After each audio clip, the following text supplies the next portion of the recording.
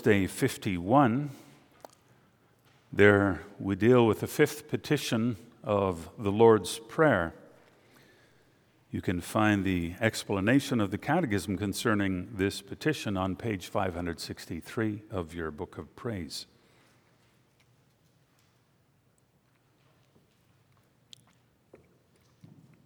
And what is the fifth petition? And forgive us our debts as we also have forgiven our debtors. That is, for the sake of Christ's blood, do not impute to us, wretched sinners, any of our transgressions, nor the evil which still clings to us, as we also find this evidence of your grace in us, that we are fully determined wholeheartedly to forgive our neighbor.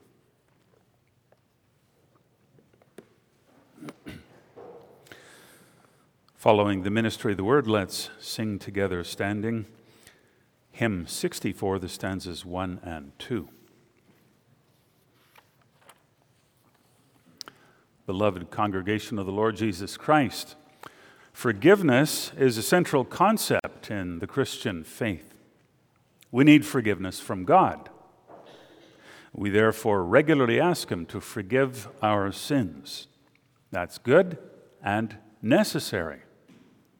After all, as long as we are in this world, we will continue to sin and to need forgiveness. Other people sin too. When they sin against us, how quick are we to forgive them? That's not always easy, especially not if what the other person did traumatized us, hurt us deeply.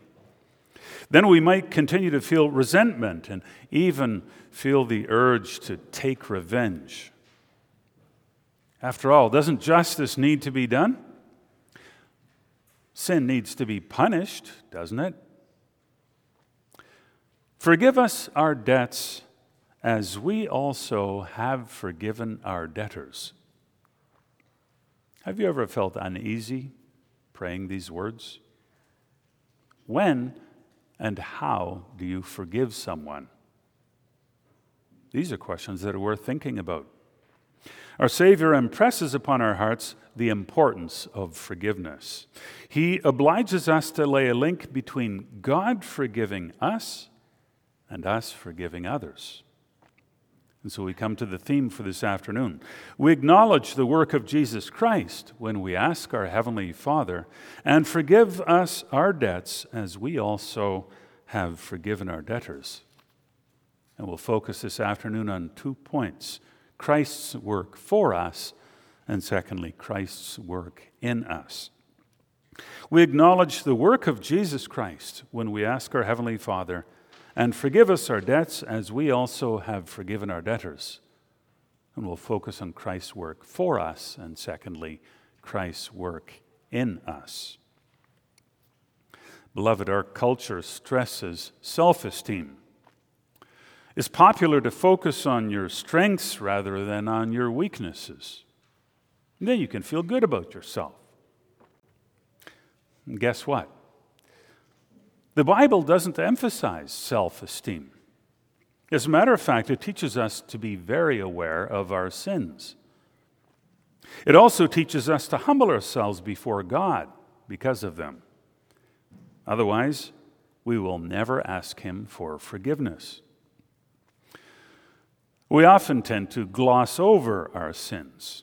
After all, it isn't pleasant to think about the many ways we have fallen short of God's commandments. And nonetheless, it's important to examine our lives and consider where we have sinned.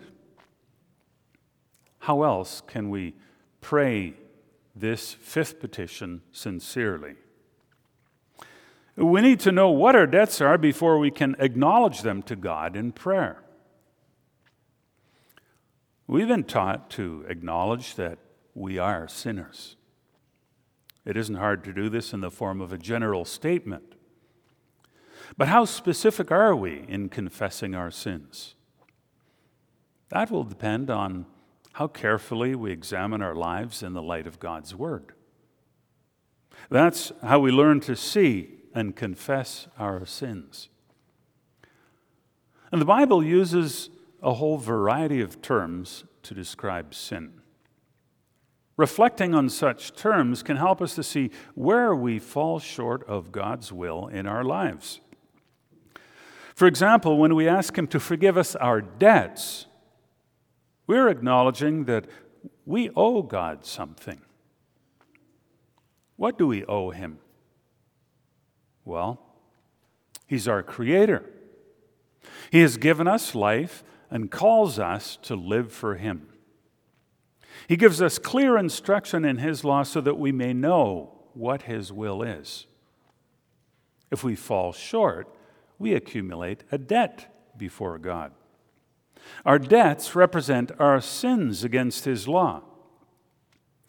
And the problem isn't just what we have done wrong. There are also the many times we have failed to do what we should have done. Perhaps our sin was that we did nothing, whereas we should have done something positive. It's not enough, for example, to avoid being hateful towards someone in a situation. If you failed to show him or her love when you should have, you've still fallen short of God's command to love those around us. This all becomes part of a debt that accumulates before God. And what has become a debt can't be undone. However much you would like to do so, you can't turn the clock back and redo something in a different way. These sins bring guilt upon us. They make us worthy of condemnation. They must be punished. And the problem is that such punishment would involve our death. Paul emphasizes in Romans 6, verse 23, "For the wages of sin is death." That's a clear statement of the problem. God's just punishment of sin is death. He made that clear in paradise when He warned Adam and Eve not to eat from the tree of the knowledge of good and evil. God has the authority, the right, and the obligation to administer this punishment. He wouldn't be truthful if there would be no such punishment. A failure to keep His word in this would mean that He would abandon the standard of justice and no longer be speaking the truth when warning that sin leads to death. He would be a liar if this punishment would not take place. Our Savior speaks of debts in the prayer recorded in Matthew 6. But in Luke 11, the word sins is used. And this shows us something of the breadth of what we should be praying about in this context. The word translated as sin is related to a verb that literally means to miss the mark. Associated with this in the moral realm is the idea of failing to achieve a certain purpose. God sets the standard for our lives. And as our Creator, He has the right to determine what our goals should be. And if we don't achieve them, we have sinned. In Psalm 25, verse 7, David pleads with God, "Remember not the sins of my youth." He looks back on his life. He is now mature and better able to discern between right and wrong. It may very well be that he has already confessed these sins before. And nevertheless, he has become even more aware of his shortcomings. Have you never had that? Sometimes we do something that seemed right at the time. But later we think about it again and reevaluate what we did, and we have our regrets. What do you do with such feelings? As David reflects on his youth, he sees reason to humble himself before the Lord. He realizes how guilty he is and prays about it.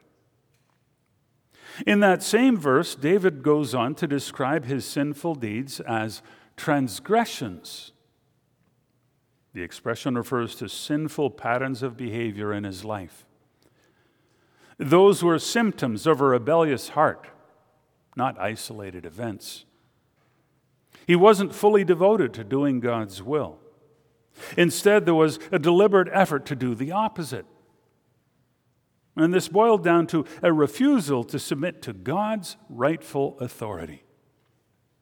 And now that he is older, David looks back with dismay at what he did. And by asking God not to remember those sins, he is asking for forgiveness.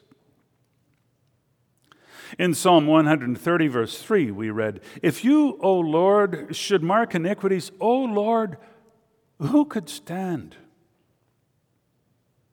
The Old Testament word for iniquity includes the notion of bending or twisting something. In this connection, we speak of crooked behavior. God's law is the straight rule, the standard to go by. And when we don't abide by that, our behavior is out of line, crooked. Marking iniquities means keeping track of them. If God would do that, there would be negative consequences, retribution, and death. Transgressions is another biblical word to describe sin. The word implies that there's something to transgress, a boundary or limit. And the boundaries or limits are determined by God's law. When you sin, you are transgressing. You are crossing a line that should not be crossed. And if you look at your life, you know that you've done that. You've gone beyond the boundaries set by God. And all this and more should be kept in mind when we humble ourselves before God in prayer. How great our debt before God has become. There is so much in our past that was not the way it should be. Worse yet, we're still far from perfect. The Catechism refers in this connection to the evil which still clings to us. Don't underestimate the strength of your sinful inclinations. We certainly all have much to bring before God in prayer. It's a weighty matter to ask God for forgiveness. Take this very seriously, for He is a holy God who hates sin. If any one of us would rely on our own works to go to heaven, we would all fail miserably. And that's why the Catechism refers to us in Lord's Day 51 as wretched sinners. Our debts before God are truly sky high. We can hardly understand the full extent of our misery. We can only acknowledge it in the light of Scripture. And this is a matter of humble faith. Our hope for heavenly glory should never be based on anything in ourselves. Remember the closing words of Psalm 130. O Israel, hope in the Lord. For with the Lord there is steadfast love, and with Him is plentiful redemption, and He will redeem Israel from all his iniquities. And the word redemption implies what? Payment. Redemption implies payment. Our salvation has been paid for by the blood of Jesus Christ. He died on the cross to obtain eternal life for us in fellowship with God. Our God forgives us our sins when we ask for forgiveness on the basis of Christ's shed blood. He does this to open the way for us to have an everlasting relationship of love with us. And this is what the eternal life that God gives to us through Christ involves. Eternal life isn't simply life that never ends. It's a life in everlasting fellowship with God. Isn't that amazing? Jesus Christ is our God-given Savior. Outside of Him, there's only the prospect of eternal punishment, being cut off forever from fellowship with the living God. Trust in Him, the perfect Savior of sinners. His sacrifice on the cross is more than enough to atone for our sins. Our sins are forgiven when we ask for it. There are many promises about this in Scripture. Think, for example, of 1 John 1, verse 9. If we confess our sins, He is faithful and just to forgive us our sins and to cleanse us from all unrighteousness. The Apostle John emphasizes the role of Jesus Christ as our mediator in this. If anyone does sin, we have an advocate with the Father, Jesus Christ, the righteous. Jesus Christ is the righteous one who pleads for us with the Father on the basis of His sacrifice on the cross. And trusting in Him, we may approach our Heavenly Father boldly for forgiveness. Jesus Christ Himself has opened the way and commands us to pray in this way. Asking for the forgiveness of our sins is therefore not presumptuous. It's a matter of obedience to Jesus Christ, who paid the price for this. It's a sign of faith in Him. We acknowledge the work of Jesus Christ when we ask our Heavenly Father, and forgive us our debts, as we also have forgiven our debtors. We acknowledge Christ's work for us.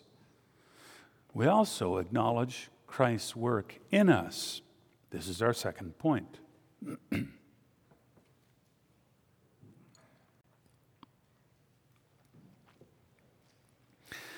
We now come to the second part of the fifth petition. Jesus did more than simply teach His disciples to ask for the forgiveness of sins. He taught them to add to the words, "and forgive us our debts," the following phrase, "as we also have forgiven our debtors." What a statement this is. What does it mean? Are we making a forgiving attitude on our part the basis for asking God to forgive us? That can't be the case. Salvation is by grace, not by works. God's forgiveness isn't based on something we do. When God forgives us, this is based exclusively on His grace through Jesus Christ. Jesus Christ had to shed His blood on the cross to atone for our sins. This was the only way we could receive forgiveness. Christ's blood and nothing else can save us. We rest exclusively on God's grace when we ask Him for forgiveness. Then, what does the second part of the fifth petition mean? Our appeal to God continues to be based on His grace. This is the case even when we forgive others. After all, where does the determination wholeheartedly to forgive someone come from? It's evidence of God's work in our hearts. And how do we know this? Scripture teaches us that we are inclined by nature not only to hate God, but also to hate our neighbor. And this means that if someone has seriously offended us, our natural tendency will be to be angry with him and even to seek revenge. Haven't you ever seen that in yourself? If someone hurts you, haven't you ever had the urge to hurt them back in one way or another? That's the effect of sin. It destroys our bond with God, but it also destroys bonds between people. And now consider what God does in His grace. Although we don't deserve it in any way, He reaches out to us through Jesus Christ. He restores our bond with Him. He washes away our sins for the sake of the shed blood of Jesus Christ. He won't impute any of our sins to us anymore. That means He won't hold them against us. They're innumerable, but He won't keep track of them. He will forgive them. How do you respond to God's forgiving love? Do you love Him for being so generous, so full of grace toward you? Do you want to serve Him out of gratitude for what He has done for you? This not only means focusing on Him, but also on your neighbor. After all, God calls you to love Him, but also to love those around you. Think of what Paul wrote in Romans 13, verse 10. Love does no wrong to a neighbor. Therefore, love is the fulfilling of the law. God's grace is at work when you understand and receive His love in Jesus Christ. And His love will then also influence your attitude toward others. He reached out to you without you deserving it. And now, through Jesus Christ, He calls you to reach out to others, showing such love to them. That can be quite a task. It's not all that easy to show love to people whom you would otherwise consider unlikable. Still, put in a wholehearted effort to show them what Christian love is. This also can involve forgiving them if they wrong you in any way. And that brings us to a key question. How do you forgive someone? Forgiving a person means showing love instead of hatred. And we learn to do that by the grace of God. Here's a key thought to consider, expressed by the Apostle Paul in Romans 12, verse 13. Beloved, never avenge yourselves, but leave it to the wrath of God. For it is written, vengeance is mine, I will repay, says the Lord. Don't take revenge if you have been wronged. This doesn't mean that if someone has stolen something from you, for example, that you give up your right to ask for it back. It doesn't mean saying farewell to the demands of justice. God doesn't do that either in His love, does He?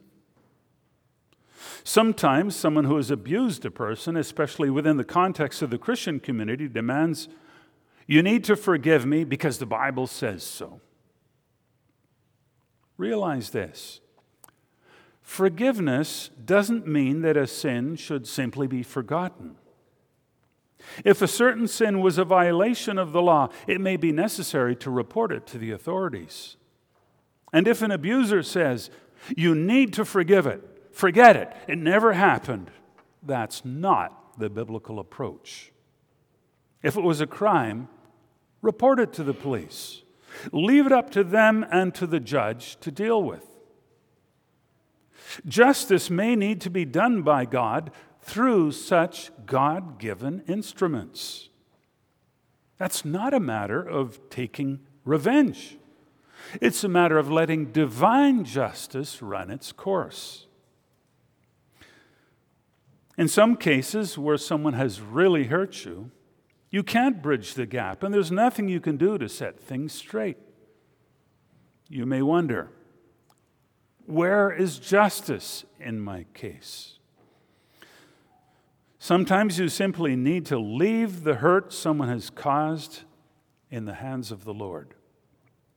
Leave it up to Him to deal with that. Although thoughts of revenge may cross your mind, you put them away, acknowledging that it would be ungodly to be vengeful. Remember what the Apostle Paul teaches us in Romans 12, verse 18. If possible, so far as it depends on you, live peaceably with all. Now, there's another way of emphasizing the words in that command. If possible, so far as it depends on you, live peaceably with all. It's not always possible to have a normal relationship with certain people.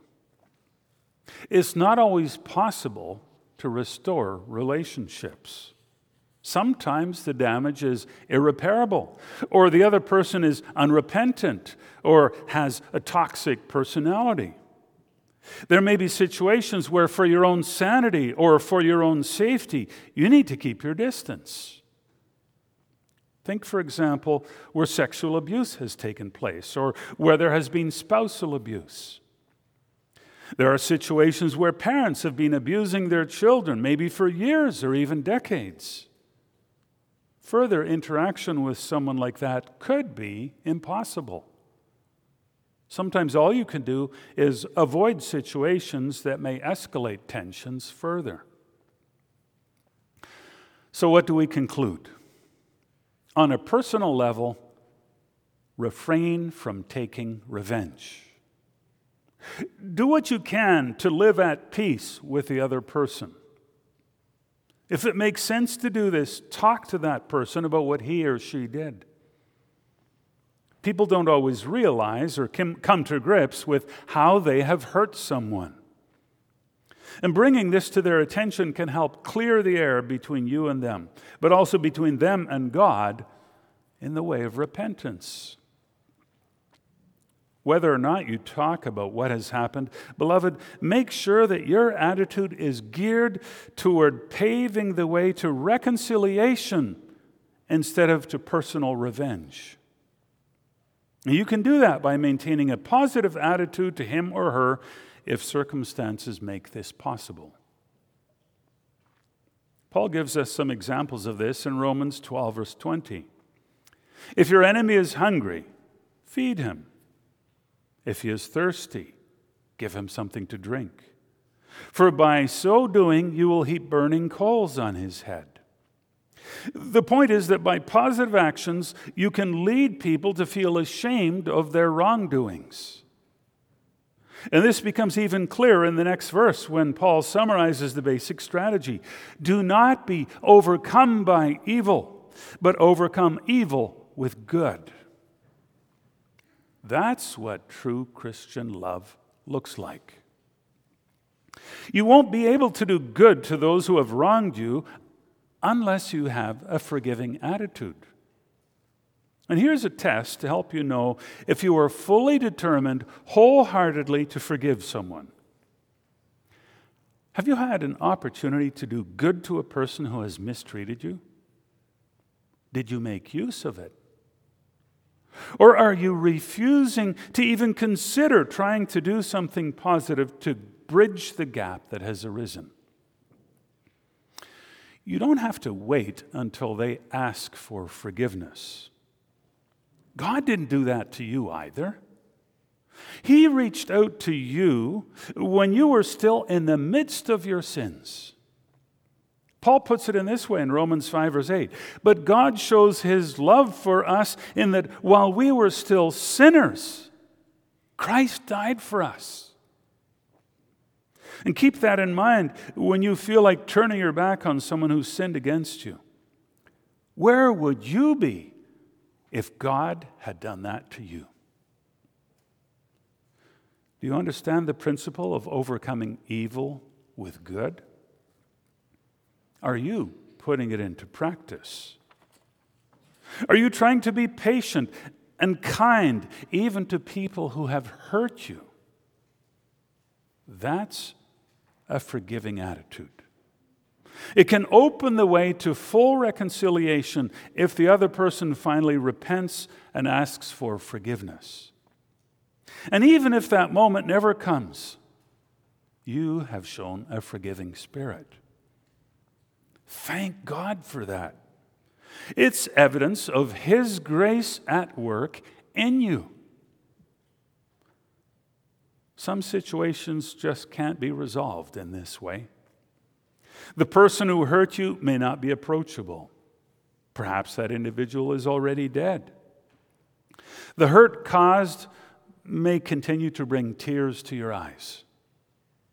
Entrust that to your Heavenly Father, remembering that the day will come when He will wipe away every tear. And forgive us our debts, as we also have forgiven our debtors. By commanding us to pray in such a way, Jesus Christ is putting us to the test. He is telling us something about the fruit of true faith. This includes forgiving others. At the same time, our Savior is giving us a warning. You can't ask God for forgiveness if you refuse to forgive others. If you go through life with a vindictive heart, a spiteful spirit, you are condemning yourself if you pray this fifth petition. If that's the case, you need to repent. Consider how patient our Heavenly Father is with us. Reflect on His mercy and His love. Let His love through Jesus Christ move you to forgive those who have wronged you. When you see evidence of this in your life, rest assured that He will continue to forgive your sins. His grace is at work in you. Don't interfere with that. Pray and let Him continue to work in you. And pray that He will also work through you in the lives of others. Amen.